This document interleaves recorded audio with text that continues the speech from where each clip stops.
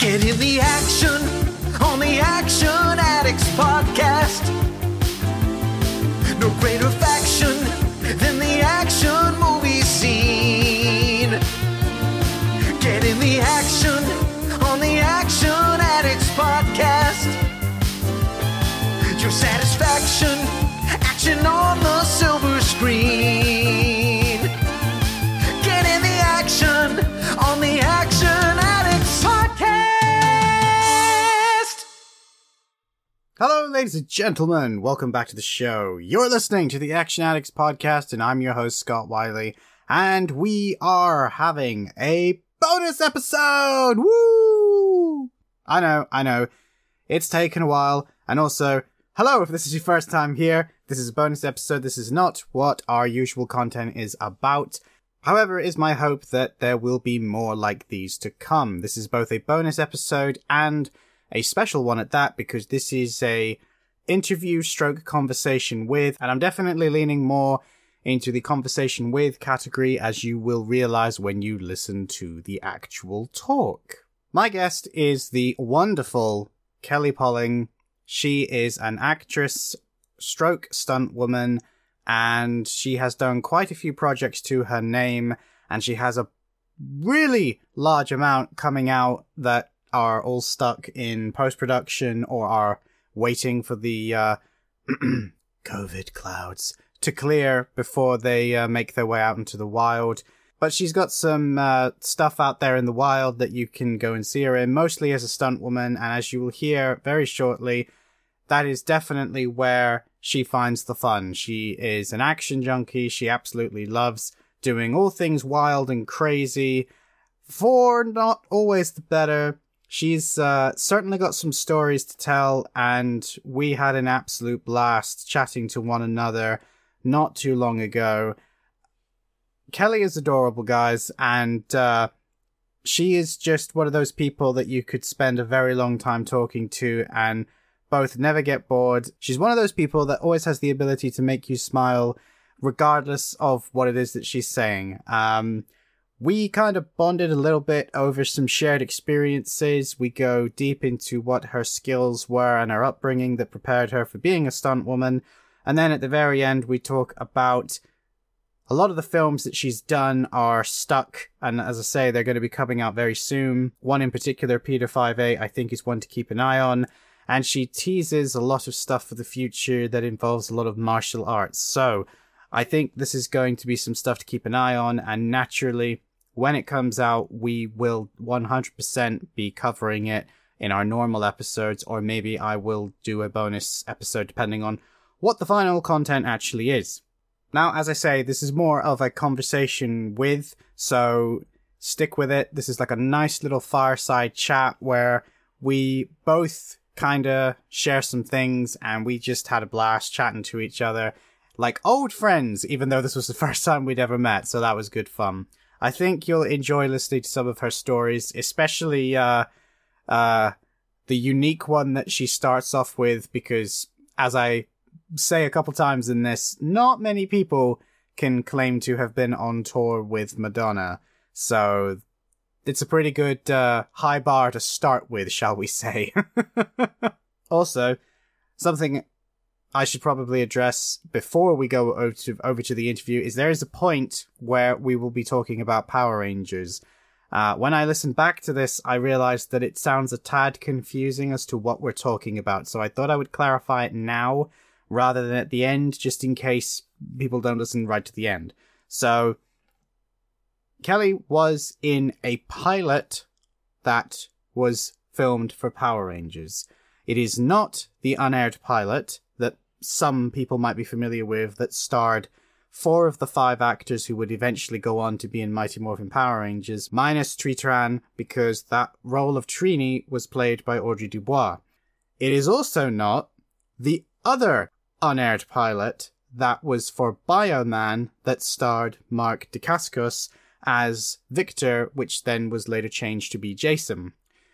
There is another unaired pilot of which Kelley was one of the members for, and that's what we are referring to when that part of the conversation comes up, because IMDb, which is what kind of triggered the conversation, at least here, credited it all wrong, which is what made me laugh when I saw it. So when you get to that part of the conversation, that's what we're talking about. I know that some Ranger fans will be immediately thinking of the two unaired pilots, one of which has technically been seen by lots of people and the other has never been seen in its completion. But we're not talking about either of them. We're also not talking about the third unaired pilot that was basically a reshoot of the original unaired pilot. None of them. All of the ones that you might have seen. We're not talking about any of them. This is a completely different cast that never saw the light of day. So, yeah, that's my only one thing I'm going to say right off the bat.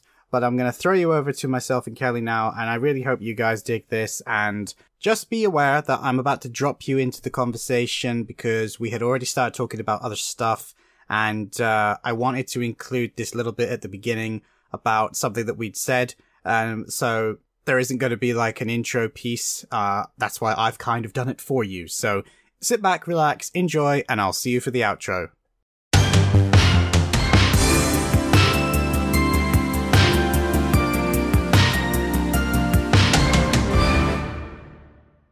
I feel like these days people are very, very slowly, and it is a very slow, painful process, beginning to realize that a lot of their favorite films and moments in films wouldn't exist if not for the doubles and the stunt people. And it's taken the general audience a very long time to get there.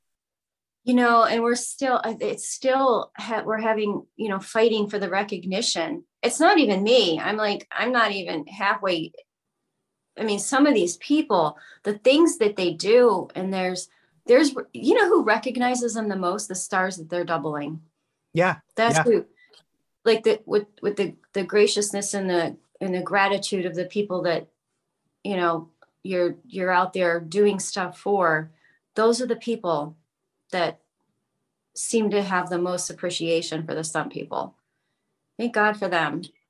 I agree. I think it is super important and very helpful that the people who we see on the screens every day are some of the biggest champions for the stunt community, for the doubles, regardless of if it's for fights, falls, driving, all the weird and wonderful things in between. And I'm right there with you. There are great people that we could name.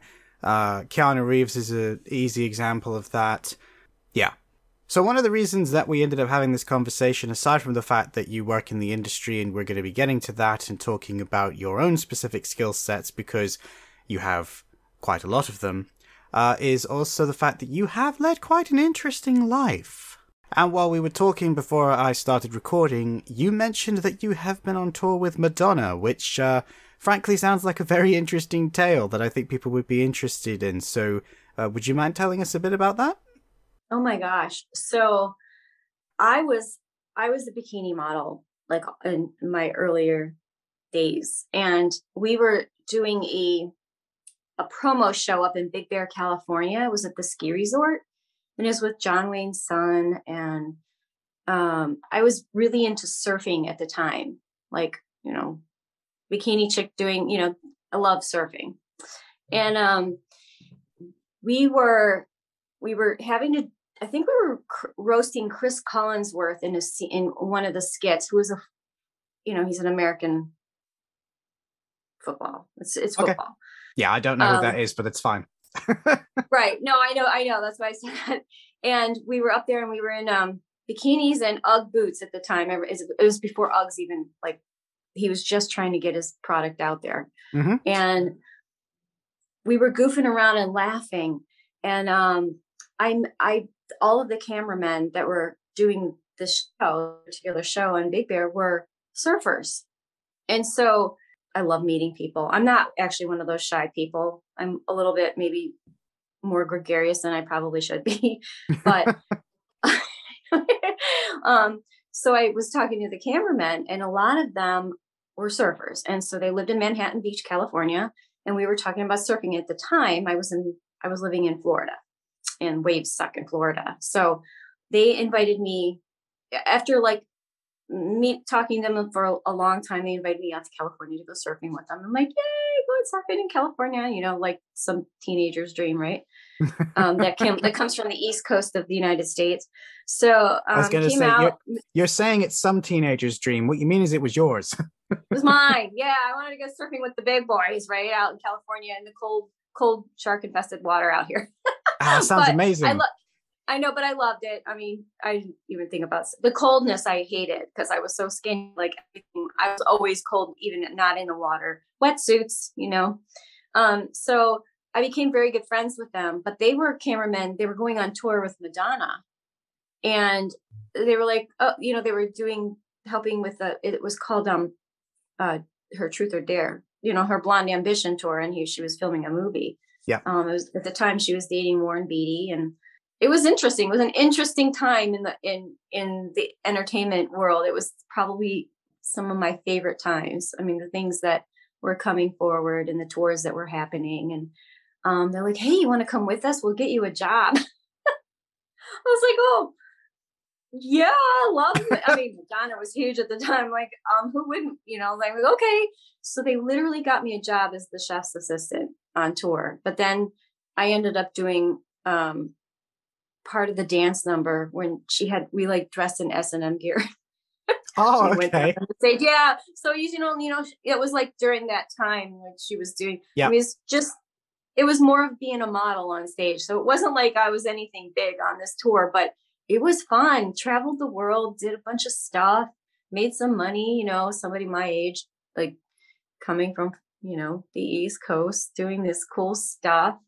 I remember being on the tour bus, like going through the mountains of Vienna, and we went all over the world. It was probably some of the funnest times, and the doing things with the guys and the girls after the shows, going out on the town. I mean, the thing, and there was usually somebody with us that was local to the, if we were in Rome or Vienna or somewhere in Spain. So there was somebody on tour with us that could show us where the cool places were. And for somebody like me, that was like so exciting. So I think I can safely say that that is not just you.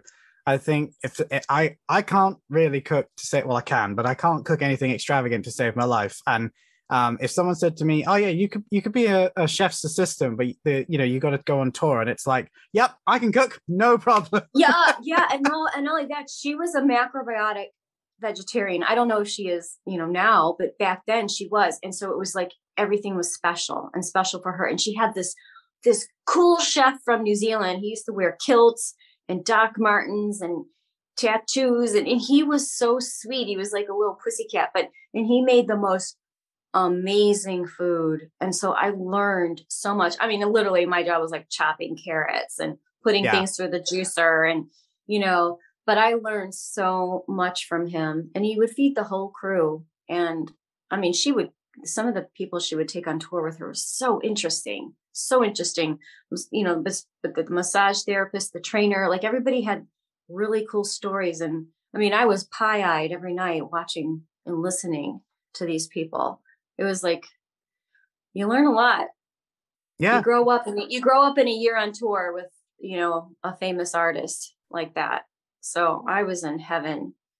Yeah, it sounds it. I mean, you can say, "Oh, I wasn't like a big part of it," but there aren't many people that can say that have had that same experience. So don't knock it. It's it's if I had that sort of experience, everyone would know about it.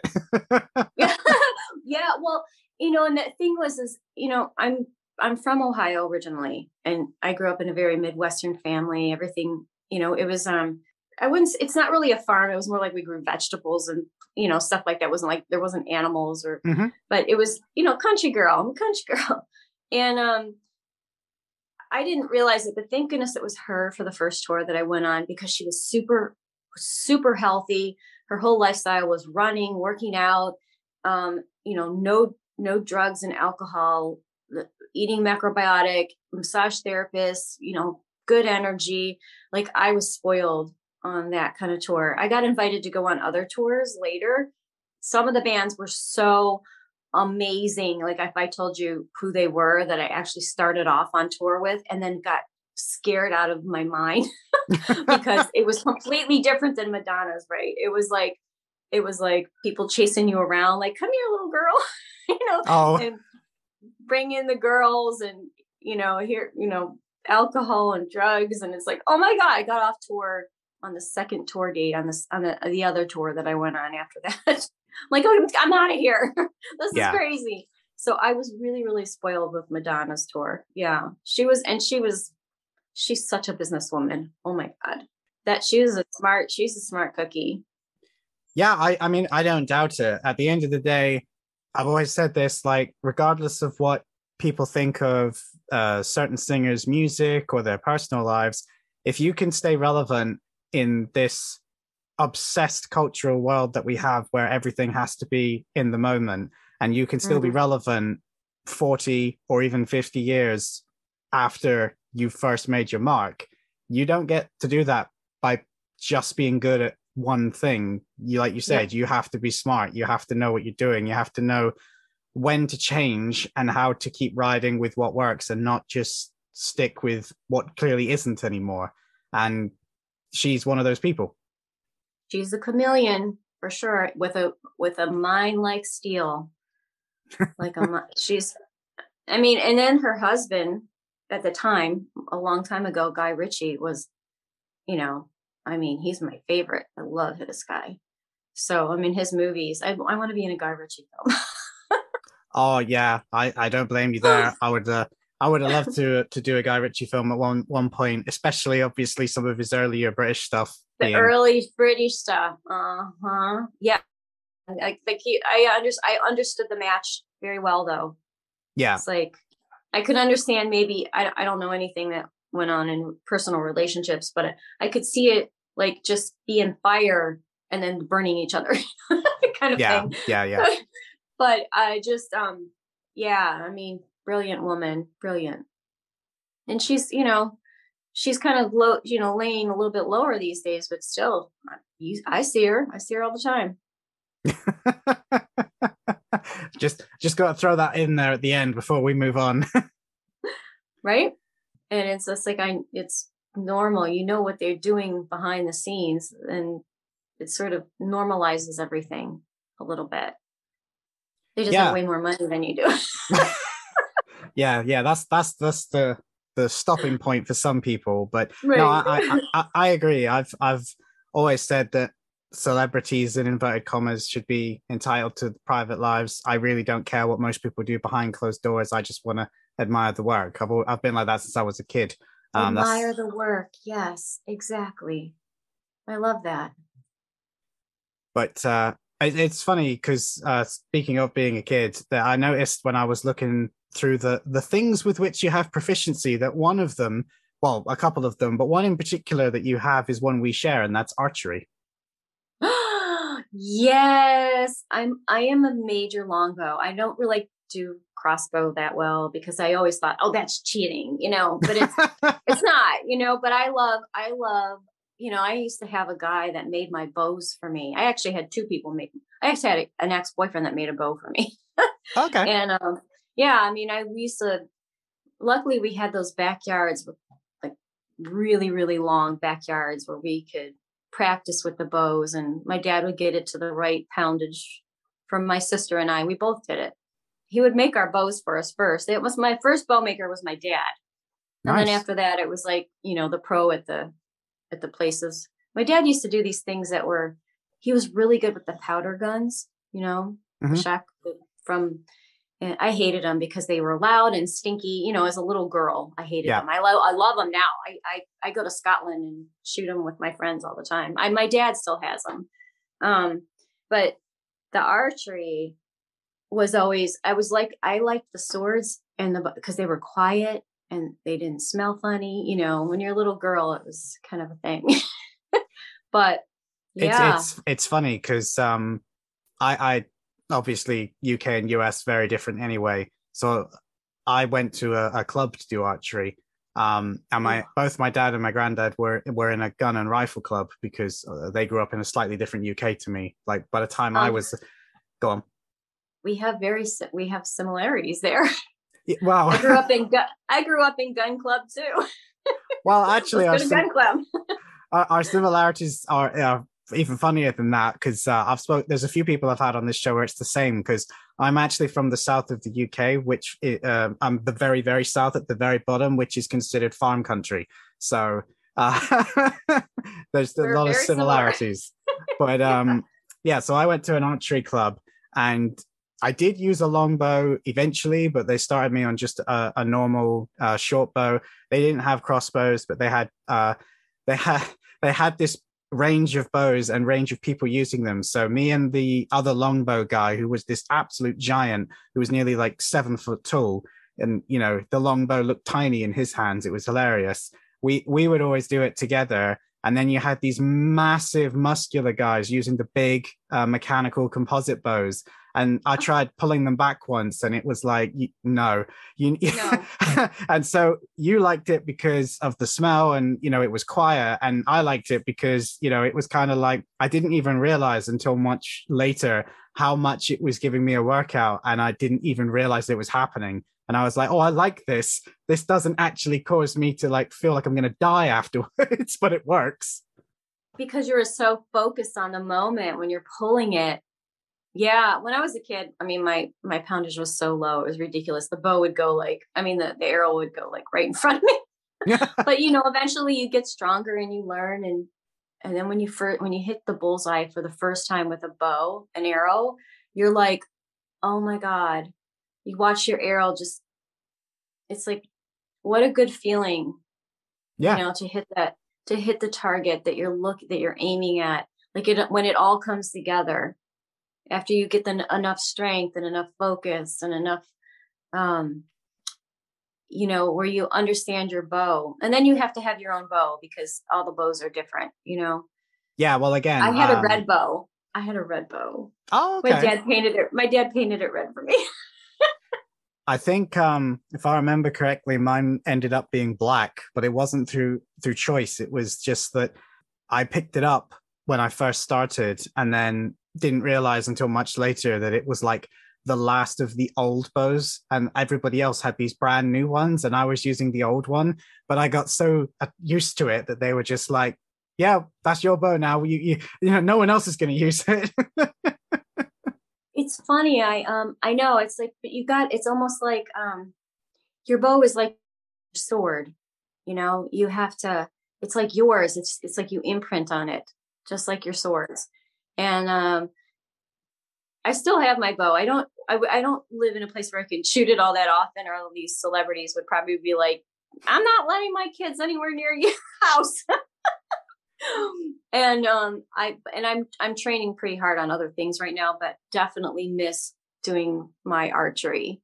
I haven't done it since COVID. Actually, I did it right before COVID. I was at somebody else's backyard, and we were out there shooting targets. That sounds good. Killing the hay. Yeah, the closest I can get to archery is axe throwing, and again, it costs too much money to go and do that regularly, but it's good fun every now and then. I'm terrible at axe throwing, just so you know. I don't know what it is about axe throwing. I mean, I know how to do it. I had some friends show me how to do it, and I'm like, oh yeah, there's the axe bouncing off the target. But they always say, oh, you're just trying to look good doing it. I mean, that's your problem. So that's one thing I have to practice on, but I could totally see you doing axe throwing. I bet you're good at it. I mean, I'm not amazing at it, but I'm the same with everything I try. I'm rubbish at first, and then I have this period where I'm really, really good, and then when I think to myself, right, this is what I'm going to do now as a hobby, then I go back to being rubbish. I have this period where it's like, yes, I'm really good at this, and now I'm crap. You know, in the UK, I have some friends that do that in the UK. They go around doing the competitions. They look like they have a lot of fun. You should do it anyways, because it's not just, I don't think it's just about the axe throwing on those competitions. They look like they have fun. Yeah, it's the same with, this is totally off topic. For one of my friend's stag do's, we went and did some shooting, and he's ex-army. his brother was still in the army, and he still is. And two of the older gentlemen that joined us, who I didn't know that well, but they're related to them, they're both like champion level shooters. And I'd never done this before. And even though it was the first day that all of us had done this, across both days where we did this, I scored almost double what the so-called champions did, and I just obliterated everyone. And the guys were like, "Are you sure you don't do this professionally?" And I'm like, "Nope." And I remember my mate was like, "I don't understand how you can do so well." He said, "I can't shoot this thing for shit, and I do this for a living." And I'm like, I honestly, after the first couple of instructions I got, I ignored them, and I just shot where I felt I would shoot, and it worked. Because that's so great. That's how I used to do archery. Like, they give you all this advice on how to aim and how to shoot, and it's like, you need all of that, but at the end of the day, you have to feel it. Like, I don't know how else to explain it. I mean, I don't need to explain it to you, but I feel the same, whether it's a gun, whether it's a bow, whether it's an axe. If I feel like it's going to hit the target, it usually does. I have to not think about it in order to do it. Do you know what that means? That means you're really intuitive. Like you intuitively know how this is supposed to look. Maybe you watched it a million times. Maybe you feel it. You feel what's going on. The instruction that you should really pay attention to is always the safety stuff. Like, yeah.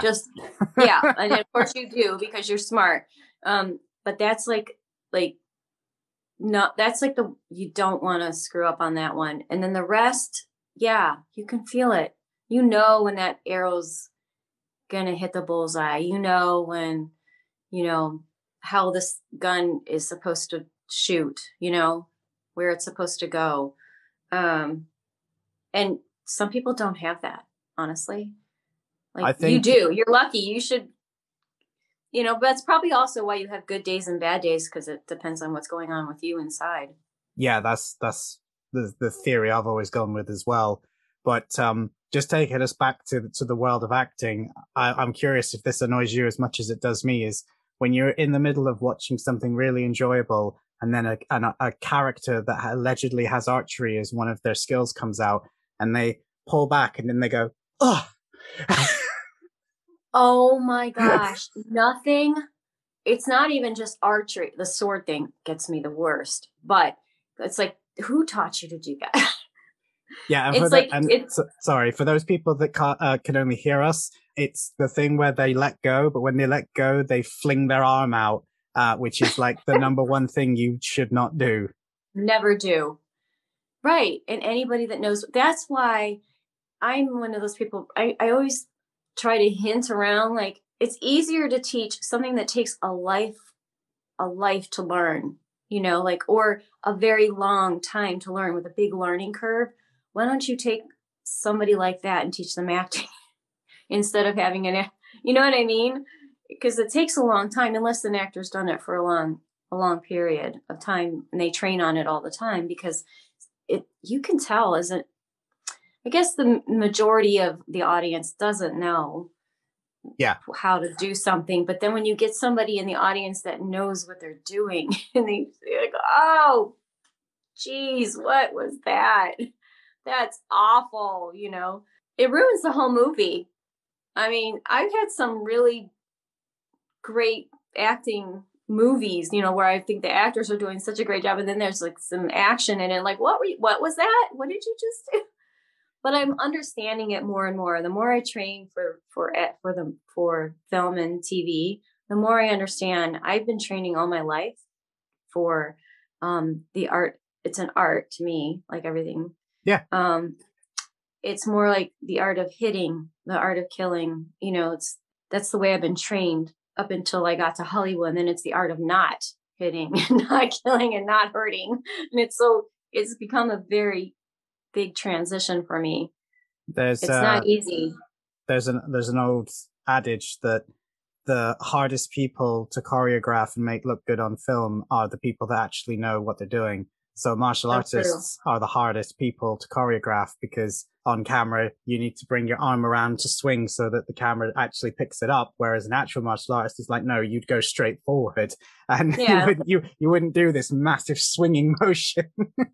Yeah. And then when you train it, you see it and you're like, that's all. And then you understand why they do it, so the other actor sees it coming and they can, adjust so they don't actually get hit. Yeah. And react. It's like, you're doing it for the partner that's in front of you. It's very strange. It's a whole new thing, actually. But also it's what looks good on camera is what matters at Exactly. the end of the day. It might feel and look silly while you're filming it, but then when you see it through the lens that hopefully has been selected to make it look good, then you're like, oh, that's why I had to do that. That makes perfect sense now. Right. And going back to like archery, you know how you properly pull back the arrow and it's very near your face. Yeah. You can't do that. No. And the camera's on your face. It looks horrifying. You have to like do something completely off and different. And it's like, oh God. It's almost like you feel like you're breaking every rule in the book by having the camera in your face. It's like, this really? I have to do, no, I can't. My friends will see me. So as you alluded to a few times in that conversation, yes, you're good at archery, but you're also pretty much good at anything that is a weapon. So you're good with swords and you've also been trained with guns. So did that go hand in hand with the archery? I'm going to go on a limb and say some of that came from your dad. Oh my God. I know my dad wanted me to be a boy growing up. I actually know what my name would have been if I was a boy growing up. My name would have been Vincent, just so you know. Oh, okay. Yeah. And then I am, here I am. I'm a girl. But luckily for my dad, my sister and I both, when we were kids, loved the outdoors. I mean, every weekend, we had a cabin in Pennsylvania. It was just a primitive rustic cabin. And my dad used it. He was a hunter, fisher, total outdoorsman. And he's a military guy too. So, we would go out. I mean, the first skill I think he taught us was fishing. So that was like easy. I hated putting the worm on the hook though. Forget it. I was like, I like the fly fishing where they weren't real. I didn't want to kill anything. It was so that it started a progression of, doing stuff like that. To be fair, I could never kill anything really, like animals. I could never kill animals. I always wanted to shoot a bottle or a target or whatever, but then it progressed from there. Then it was like fishing. Then it went to archery, and he would show us how to make our own bows. My dad was really good at bow making. And then he had these friends that were into, like military friends that were into the guns and the old guns, like the antique stuff. But they also had swords because you have guns, you have to have the swords, right? And so obviously, like I said, little girl, didn't really like the smell of the gunpowder at that time, and the loud powder guns. Oh my gosh, they're so loud. And I didn't want to have to wear all that gear that you had to wear. And so I played with the swords. I was a sword girl growing up. But my dad didn't really know swords as much as he did guns, like every gun. So obviously we all had to learn how to shoot guns when we were kids. Safety, because he wanted somebody to go with sometimes. So yeah, I got it. Luckily I had guy cousins too that would come and do the hunting part, or else I'd probably have to go kill something when I was a kid, which I didn't like. Yeah. So, I can't relate to any of that because obviously UK can't do any of that. yeah. When I was growing up, obviously it was different from like my parents' generation, but it does make me chuckle because I'm always torn when I hear those stories, because it's like, I'm glad you didn't have to go and kill anything and do hunting, because I know so many people where they're like, oh yeah, I didn't really enjoy hunting, but I had to do it because my dad wanted me to. And I'm like, yeah, I don't agree with that. It's like, I get it, but at the same time, you don't have to force them to do something that involves killing something, Right. So we would always, my sister and I would be like, oh, it's too cold. Because it was always like winter when you had to go do the things he wanted to do. He liked the pheasant and the grouse and the deer, but he liked those kind. I mean, there's a season for everything, trust me. But Those were his favorites. And so I grew up after he would come home from hunting, I did the woman part, with my parents, like cleaning the things. It was like, and then the freezer full of all kinds of game. And my dad was a jokester. He would, you have that freezer wrapper, the white paper. So you wrap it up really well. And then my dad would write on there like different things to just freak out my grandma. He would be like, dear buttholes. And she'd be like, what is this in the freezer? She'd have to open it to see what was inside. It was my dad being still funny to my grandma because she hated stuff like that. My grandma was one of those straight-laced, went to church every Sunday, didn't swear, no gambling, no smoking, no drinking, one of those. And she would open her freezer and my dad would have all these packages marked with things that would offend her. So, but it was kind of funny. I'm not going to lie. That's kind of funny. But yeah, so I liked going to the gun club when I was a kid. Actually, I loved shooting clay pigeons, and I loved shooting at targets. To me, that was actually really fun. Maybe that's why. Yeah. No, that I agree with. I like shooting at targets. I liked the clay pigeon, as I said, and it's just fun to do that sort of stuff. Like you say, when you're not going to kill something, but to just do it from a skill point of view or a competitive point of view. Yeah, 100%. I remember I went to a place that this will mean nothing, so I'm gonna skip all of the geographical things, but there's a place not too far from where I grew up, and they had a guy there who was former military, and he was doing like airsoft, not quite airsoft. I'm trying to think what it was now. Anyway, it doesn't matter. But he had a sniper rifle-esque gun, and he was like, I'm going to put a match on the end of a string at the other end of the range, and whoever can take the top off the match, you get to win for today. And it was just like, how do you expect any of us to do that on like the first go? And someone did, but it did take him quite a long time. But yeah, that was a lot of fun because he obviously, that weapon was not from the organization. That was one of his personal weapons. So that was really good to have a different experience. So just so you know, those are the kind of guys that my dad used to hang out with.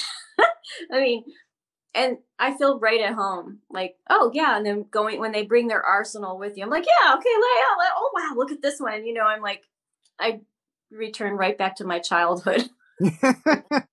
So just quickly before I change gears then, because I'm curious personally as well, is it says martial arts techniques specific to film and television. So I'm just curious what those are. Well, my favorite is fencing. My favorite is classical fencing. My favorite is the old swords. That's my favorite. And I've trained the longest in that. And I compete with that. So you're very good at it, I hear. Specifically one sword is called the small sword that's my favorite. So if we can narrow it down to just one weapon, I would say small sword is my favorite. I'm trained in different parts of the world, they have their different ways of training and their different weapons and their different systems. And I have a little bit of knowledge from a lot of different things. Eastern is something that I'm probably the least skilled in. Yep. Because I grew up with mostly Western martial arts, which is the guns, the knives, the axes, the archery, the Army and Navy, and the weapons from the military. That's Western. The Eastern is like the Filipino martial arts, Muay Thai, Taekwondo, karate, Kung Fu, all of that. I mostly film and television for those. Yeah. For the Western, no, I mostly, I do the real thing. But for the Eastern, I'm film and television, which is the art of not hitting, the round kicks.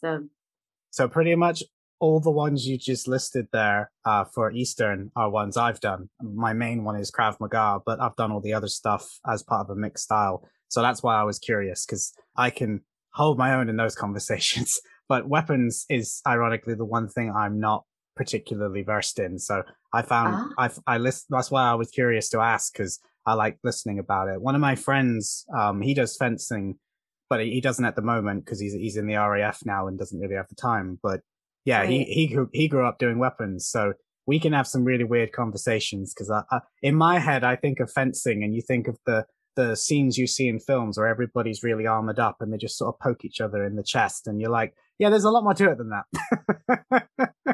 Oh yeah, yeah, yeah. Oh yeah.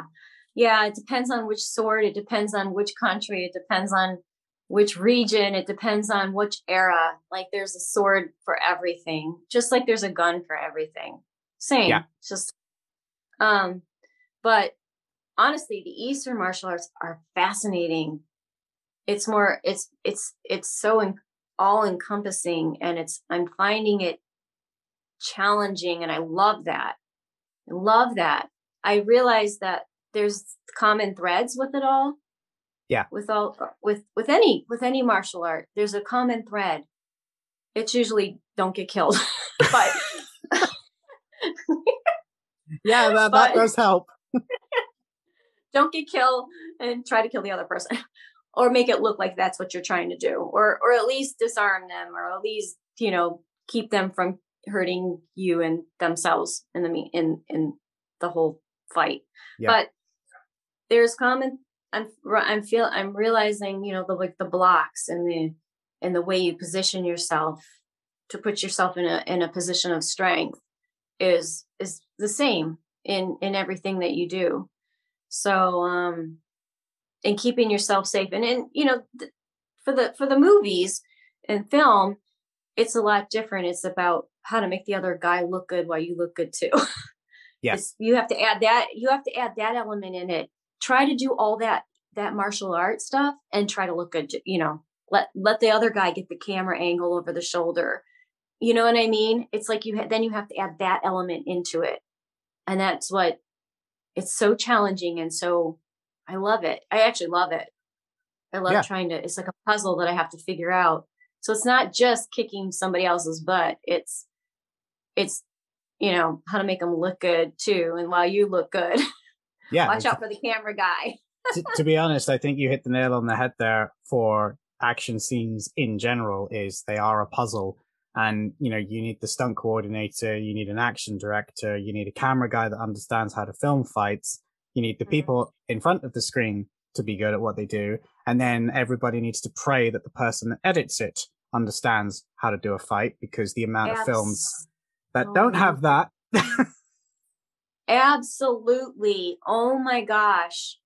That is you. So you get all this. I mean, it's like so many people coming together to make that one punch look like it's a real punch, and it looks good on camera with the right angle, and you caught it at the right time, and they turned their head the right time, and you swung at the right time, and you gave them enough notice, and it looks real and not fake and choreographed. It's all about looking real and not fake and choreographed and robotic. or So too far in the other direction and it ends up looking like a dance. exactly. Yeah, you got to make it look like you would be really good at this, because what we were talking about earlier, it's about, intuition and intention. You got to look the part. It's a lot. Just a fight scene is acting. Like there's a heavy acting in being that fight character. Yeah. In the face, in the body, in the energy you're protruding, in the way that your body's leaning, like things that people don't think about when they're watching a fight scene on, like a John Wick. It's hard to appreciate what they had to go through to make that look like this person really got hit. Oh, 100%. I mean, John Wick is a great example because of how much training they did beforehand, which wasn't the norm at the time for Hollywood. Yeah. And now, because they've had such financial success, obviously every other person that makes film is like, well, we need to do this level of training. And then they see how much training is involved, and then they're like, oh, maybe we could not. Well, I train all the time. Like I literally never not train. Like actually after this, I have 4 auditions that I'm doing, and then I'm going to train. I'm training for 5 hours at this ranch called Rancho Indalo, it's got horses, and oh my gosh, you would love it. It's got he's like amazing with archery on horseback. Like, oh my gosh. I know. Axe throwing. I haven't got to that part yet because I'm still working on, I'm working on I do a lot of stick work up there because I have people to train with. So that does sound fun. I unfortunately am terrified of horses, so that ain't gonna happen. Oh, well, there's the regular archery, but he's got, you should see the stuff that he's got in just like these bins, every weapon you can imagine from any part of the world. It's crazy. It's crazy. And I have so much fun. I'm like, ooh, what's this for? Like, okay, teach me. And then we go through the whole thing. But the guy that I train with, Anthony DeLongis, he's been doing this forever. He's probably in all those shows that you watched growing up. But when you said his name, then my brain went, I think I know that person, but I'm really bad at connecting names and faces without looking it up. So I'm not going to get distracted, but I'll look it later.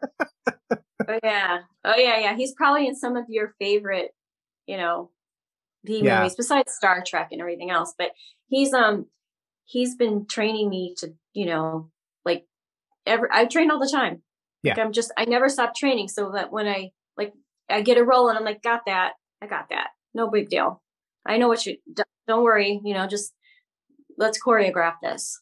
It's true though. That's how you get the roles. If you're not prepared for when the opportunity comes along, you can't get it. And there's a really famous-ish story from Star Wars, because you just mentioned Star Trek, that's what made me think of it, where the original actor that was going to play Emperor Palpatine, or did play Emperor Palpatine, lost the role because he was in Empire Strikes Back for the one scene that the Emperor's in, and he was supposed to be in Return of the Jedi before the role obviously went to, and my brain is blanking because I'm thinking of the other guy's name, but the person that we all know and love.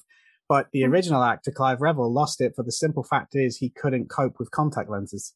Oh my gosh. He just couldn't do it.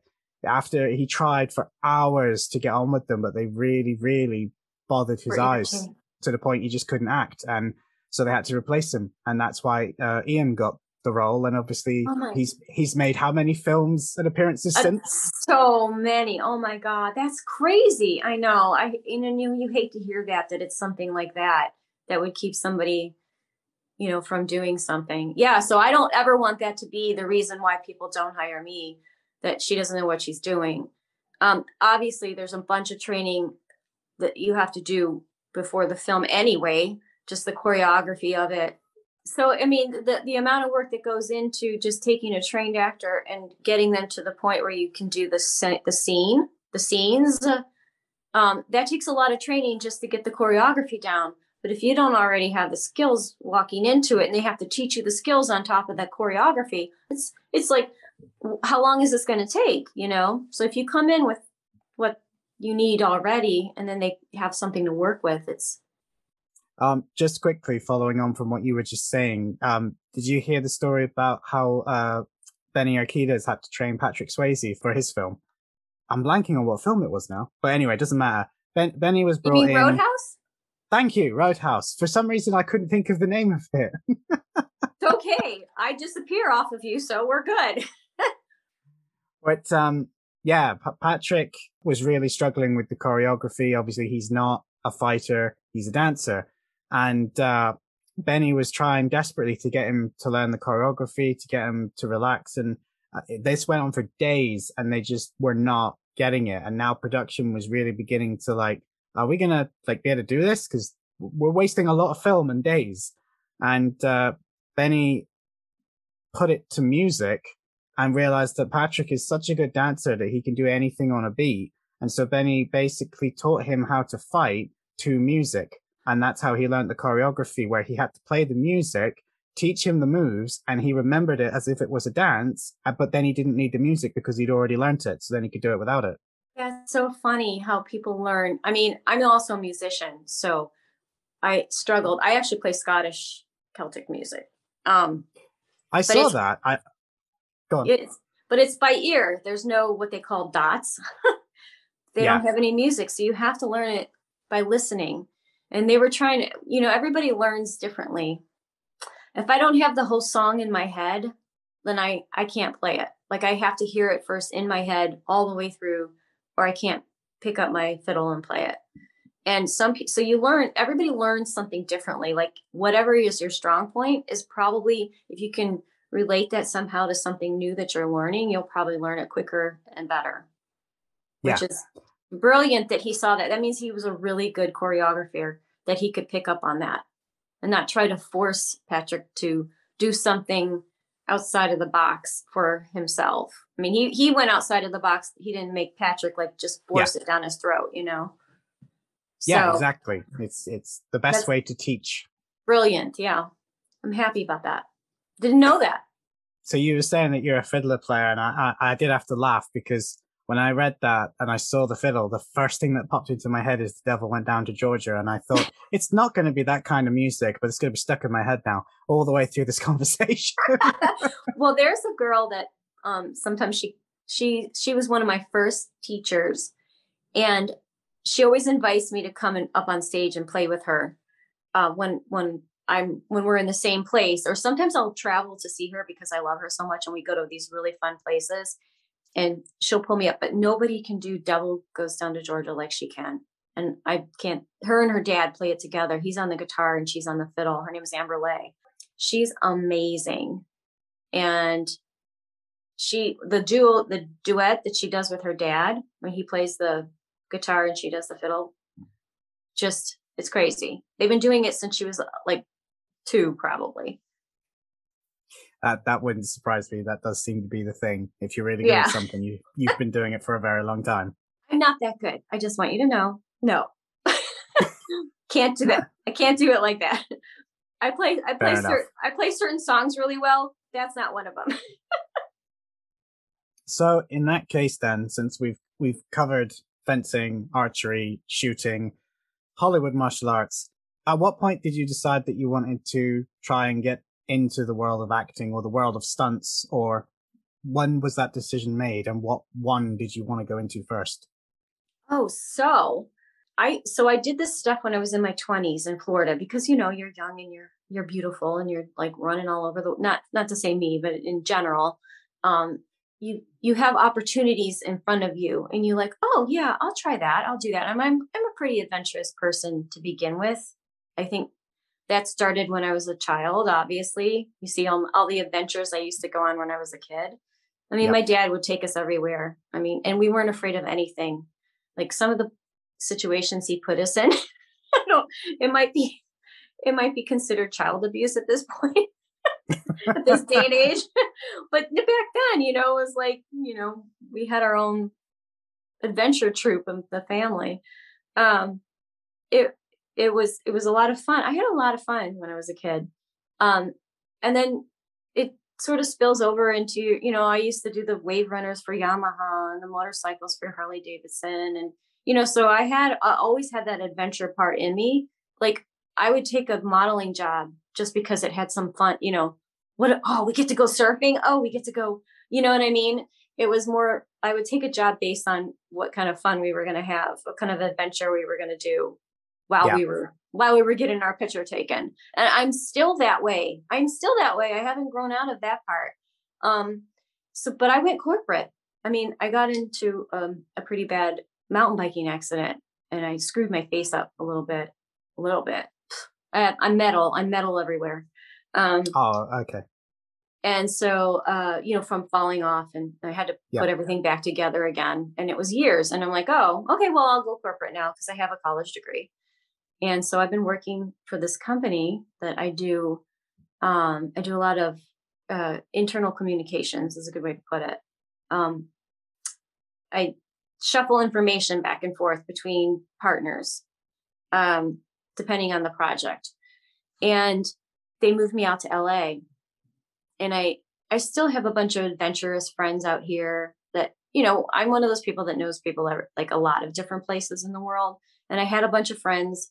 Well, it seems like all my friends trying to do something moved to LA when I was younger. And so they're all out here and I reconnected with them. And most of them are in the movie business, doing some aspect of the movie business, whether it's, writing scripts, editing, whatever. Like you want to be an actor, but then you end up doing something else.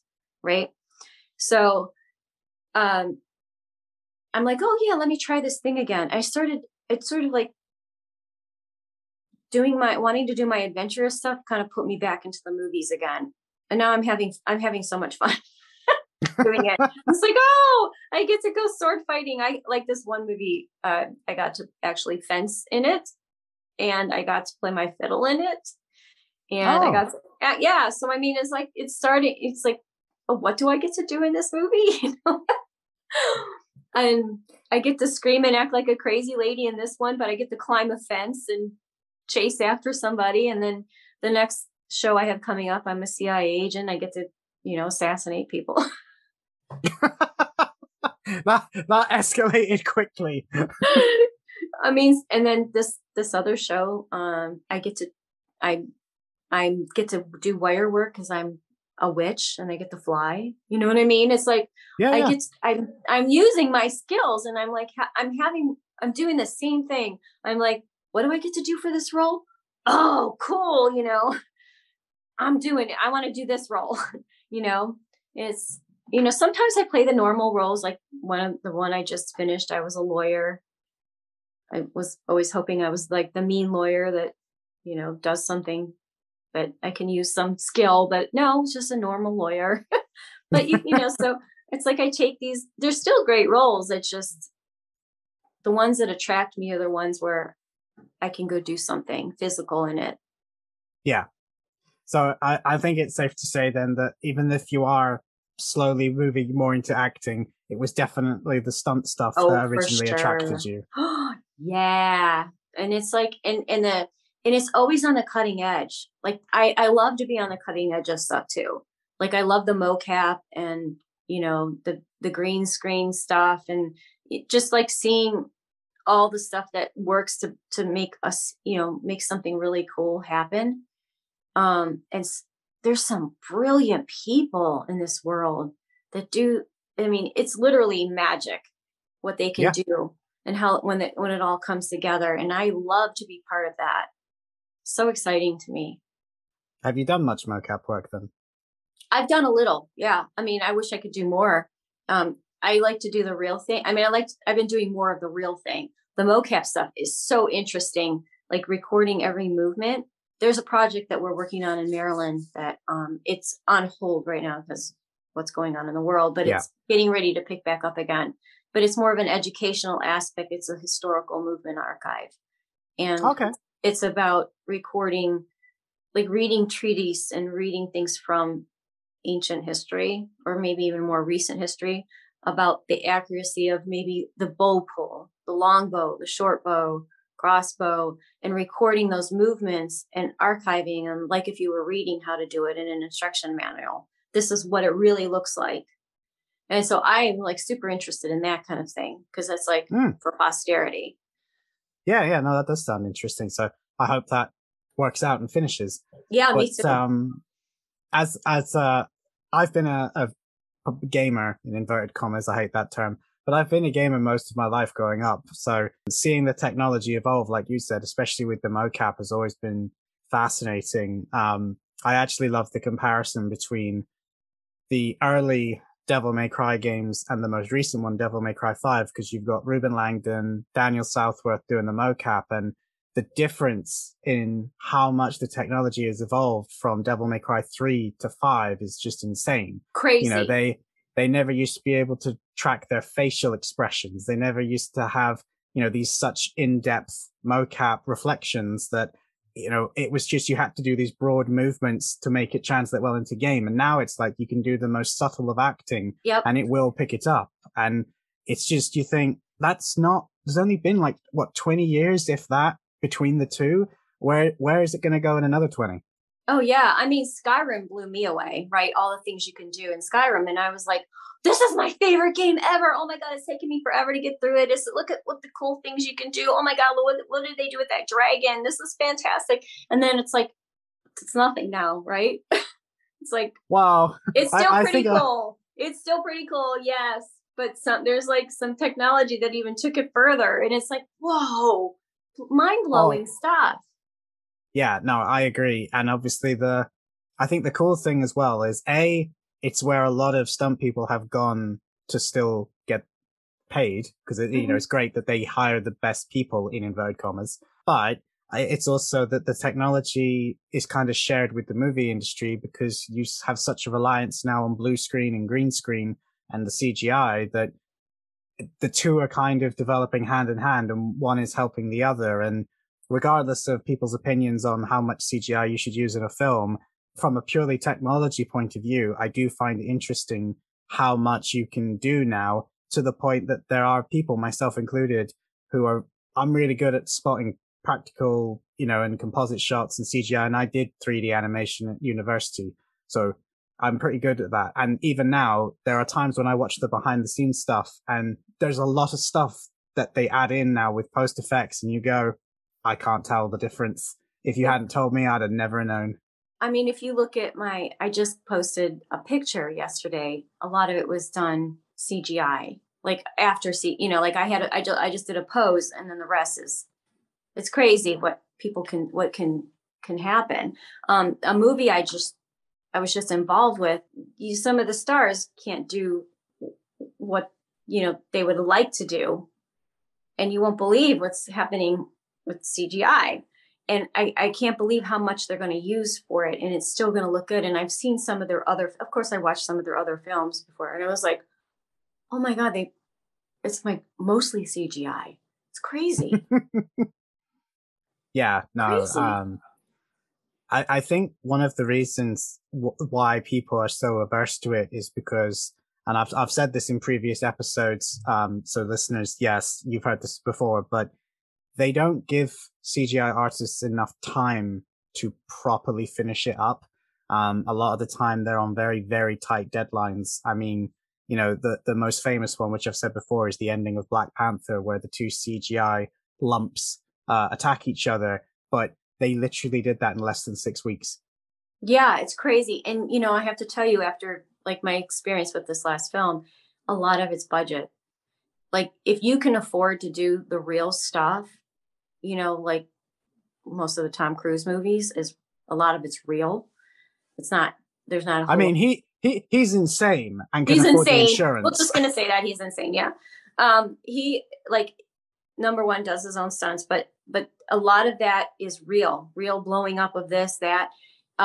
If you have the money, you do it in real life. If you don't have the money, you do CGI, but CGI is very expensive, but it's still cheaper than, doing the real thing. So that's how you can, like, that's how you could tell the budget of a movie is like how much CGI they had to add to it. So, and also the fact that the people that do visual effects don't have a union helps greatly as well. Yeah. Which is Moving on.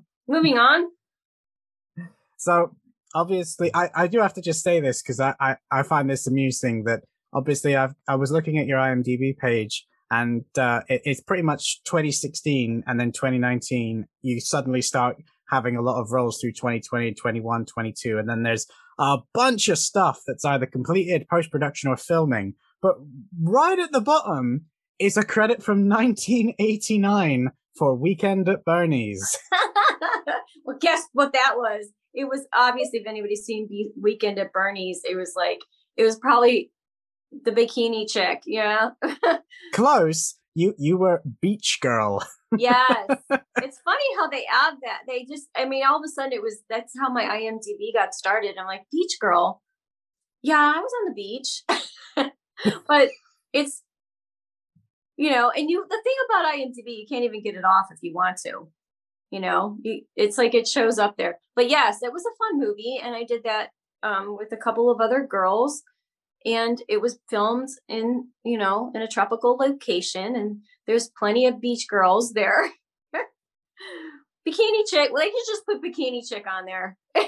Yeah. I don't know why they didn't just do that. Bikini chick. Girl in bikini. I do have to now ask you about this because I've just noticed on your IMDb, you've also got a producer credit, which I'm going to ask you about in a second, but you've also got something marked archive footage, which I thought, archive footage?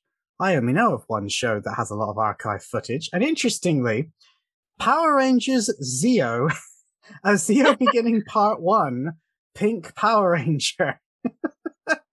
That's just right. So yes, I did do one of the pilots for Power Rangers, which it was in a different state than, California. And it was a bunch of us that like I said, I think they were just trying to fill the suits and film something of their idea. Nobody knew about Power Rangers. Nobody knew what was going to happen with Power Rangers. But once it got picked up, we were no longer the Power Rangers. We were, they hired new people, and I think they did another pilot and they did the same thing to them. There have been multiple casts of people come and gone before. But I was probably the very first one, Pink Power Ranger. The reason why I ask is because Power Rangers Zeo came after Mighty Morphin. So I'm real curious as to how they've credited you for that. So I don't think that was me that did anything with that. Somebody probably from our cast was trying to get credited with. Okay. And they just put it in, and that's like what IMDb put up there, because they don't have anything else. And they're like, okay, we'll credit you, but where is this thing? But yes, we see that you were involved. Here's the proof that you were involved, but this is what we have. And so that's the one that they added. Okay. But that's how it got up there. But that's not the episode. Well, no, I knew that because, like I said, that was 4 years after Power Rangers started. So No.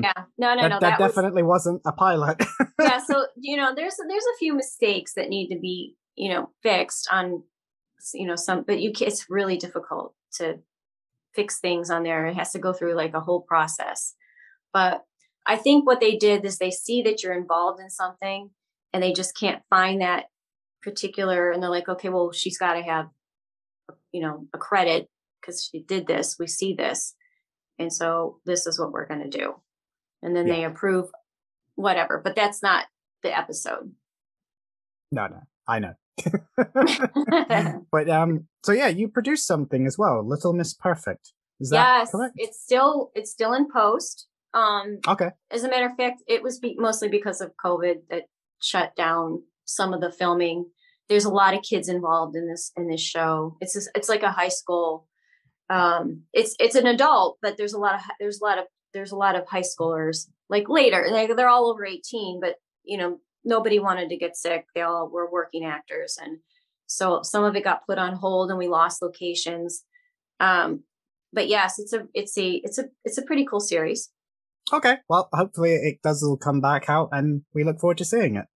Yep, we're in post right now, so hopefully it'll be something to look forward to. It's a good story.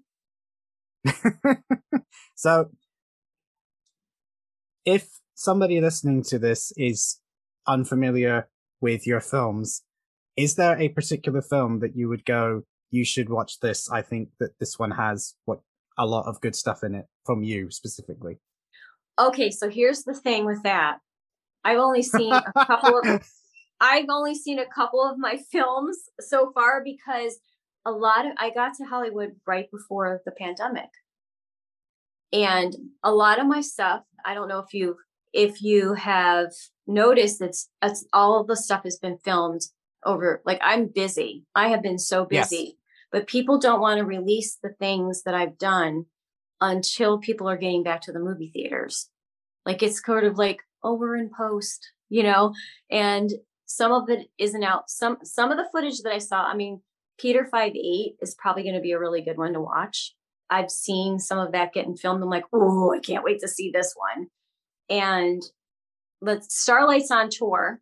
It's actually being released. It's a different kind of release. It's being released with a concert. It's a story about Neil Diamond. Okay. Yeah. So Neil's not working anymore. He's retired. And so there's a guy that sounds and looks just like him that Neil endorses, that is going around singing songs. If you love Neil Diamond, you're going to love this guy. His name is Jay White. And it's a story. It's an embellished story about some things that, most rock stars go through, rise, fall, and redemption. And that movie is actually opening with the concert series that's traveling around right now. So that's a good one. But a lot of the stuff I've done is coming out. It's like, it's coming out. I haven't even seen it yet, so I can't tell you. But I worked my butt off over COVID. Not all the time. Being, doing SAG movies over COVID has been hard because it's so much protocol. It takes a lot longer to film something like that. So, but I was busy all the time. So I'm proud of that fact. But yeah, it's coming. It's coming. 2023. Yay. 2022, 2023. Yeah. I mean, I'm hoping that we will start seeing these films soon. Cause like you say, Peter 5/8 looks interesting. I hadn't looked at Starlight, but I think I'll be checking that one out because of the Neil Diamond thing. And I also find it quite interesting that you've done a lot of films during COVID, because I know that some of the actors that the listeners of this show will be more familiar with, such as like Scott Adkins and Dolph Lundgren, for example, they famously had to shut down. They famously had to shut down the production of Castle Falls midway because COVID happened. And when you watch, because that film is out, but when you watch it, you can tell where that transition was, because all of a sudden it's like there's no crowds, there's only two actors ever on screen at the same time, and they're always mysteriously on either side of the room from one another. and that's how it got done. People started, there was this pause where we're like, oh my God, how are we going to do this? And then people slowly started figuring it out, which, this is why we all actors have a setup like this now, because everything happens in our home. I mean, one of the guys that I'm doing a few movies for, it's their sequels and prequels for each other. Jason DiStefano, he's CGI. He's such an amazing, he's a game. He does stuff for Sony, the PlayStation stuff. He does a really amazing CGI stuff. But it's got more of a religious undertone to it. And his stuff is freaking amazing. I mean, he figured out how to have people film in whatever city that they were in, and he puts it all together so that nobody really has to worry about that. I mean, yes, we all have to come together in New York pretty soon and film different things where I play, Serafina, which is the messenger of God. I come in, I'm going to have these huge so I have to go film, but he's filmed the pieces of these different projects in different cities, like separately, and then putting it together. I mean, some people have done brilliant things. They're doing brilliant things to work around this whole pandemic, just to keep people safe and to keep production going. All the filmmakers, I'm so proud of them for figuring this out and persevering to get their stories out there. Yeah, no, I hats off to you and to anybody who still tried to film during this. And the fact that you said, it's all under SAG is quite nice. There was a lot of protocol. It was very, very expensive for filmmakers to do anything during SAG. All of the protocols that they had to do, there was plastic up, there was things on your face. It looked like hazmat, going through everything. It looked like, something from a movie behind the scenes to get things done. Did you have to get because I remember I was following the shooting of Legend of the White Dragon, and they had to stop production and do these massive queues of COVID tests like twice a day. Oh yeah, that's just part of life now. I might have a COVID test twice a week, even when I'm not filming. But on set, you do, a couple days before, you can't get through the gates until you do one right on the spot. And then when you get in there, you go straight, there's like straight to your trailer. You can't talk to anybody. You can't touch anything. And then before you come out of your trailer, you get another one. There's just to make sure that little virus didn't pop up in the last 10 minutes, because. Yeah. And take out the entire cast and crew. Exactly. And then a lot of my stuff I've been filming has been outside in I'm lucky. I've had my own trailer a lot, but the happiness with which you said that, that's like an actor's dream. I have my own trailer. because, you know, a lot of the filming's been taking place outside because that's, you know, easier on people. So what's next for you, if you can say? Well, I have a couple things. Obviously, I have a lot of things coming out. They're post-production. It's just, you know, it keeps, as long as COVID has been going on, now people are starting to finish it up. So I'm thinking 2022, 2023 is when a lot of my things are going to come out. I have the CIA show where I'm not going to tell you the name of it, but I play that is coming out. I play a witch coming up in a show. That these are things that have already filmed but aren't out yet. The one that is out is where I'm fencing and playing the fiddle. Peter 5'8", of course, is a thriller that's coming out. Probably it was going to be the spring, but it's probably on slate for a little bit later now. So I'm working on another show right now that I'm training very hard for. Martial arts. You're going to like it. Okay. I like this already. I can't even, it's untitled. They won't even tell us what it's going to be. Yeah. Yeah. Well, unfortunately, that's quite common these days because it is. Leaks are, yeah. It as much as I love the internet, it has made keeping secrets in films now impossible. It is, and I don't like to give away plot. You know, I won't. I sign NDAs. I'm probably over safe on the things that I say. It's better to be over safe than, you know, do a Tom Holland and give half the film away.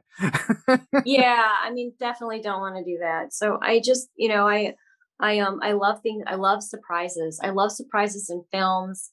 I love when something comes out and I'm surprised by it. So I like to keep, you know, I love to keep people guessing, and I love the tease. I love the marketing aspect of teasing people into something, even if it turns out to be crap. I still love the getting up to it was a lot of fun.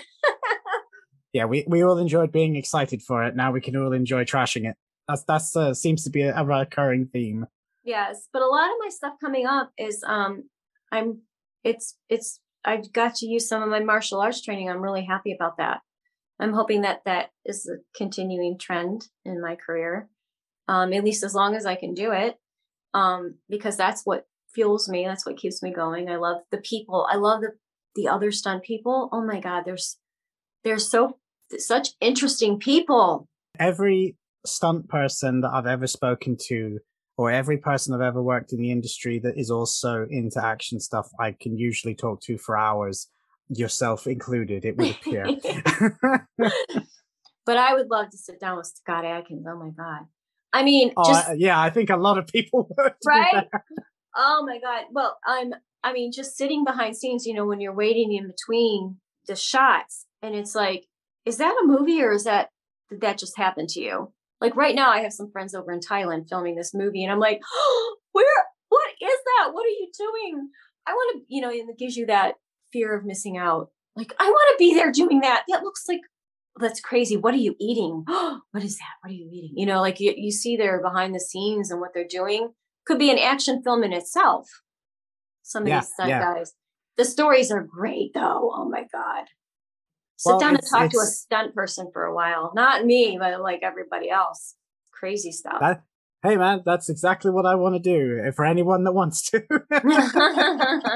But no, I've always said this, like, not so much these days, but when the internet and YouTube started to take off, you used to get a lot of stunt guys, a lot of behind the scenes people. They used to film scenes being filmed, and then they used to like put up little clips. They used to put up like their own behind the scenes stuff. Obviously nowadays you're not allowed to do that. Nope.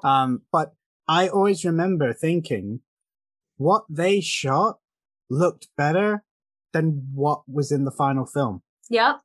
And I could not, well, some of it's the editing, but some of it's just the fact that they're filming it in just a wide, you know, just a phone camera for sake of argument. So you could see everything. There's no shaky cam. There's no incessant close-ups on the faces. They're not using weird alternative takes. And it always frustrates me when you think, I know this is a good fight scene between good people. I want to see it. Exactly. It's crazy. It's crazy. I mean, some of the behind the scenes stuff is always my favorite. And the stunt people, oh my God, like they do have some really great shots. And even when they're not filming, the stuff that they do on their off time is exciting. You know, like they're like me. They can't sit still. It's like, you know, like you shouldn't do that, because what if you don't come back tomorrow? You know, but they do, you know, it's just like and they're, oh my God, you found a good niche here, good niche, because they need to have their stories told. And we need more people like you to tell their stories. I mean, myself included, I just don't have any super exciting things like they do, because I'm like straight laced adventure junkie here. But man. Oh. I'm sure all of them have a story of them in S&M gear on stage with Madonna. That's totally normal. That was her thing, though. You know, just vogue. We're voguing. But that's what I mean. Like, everybody has a cool story, and everybody thinks their stories aren't cool until other people hear them. And it's like, no, your stories are cool. We like hearing them. Well, we all are storytellers, aren't we? But the real stories are always the best stories. I so thought you were going to say the real stories of the friends we made along the way then.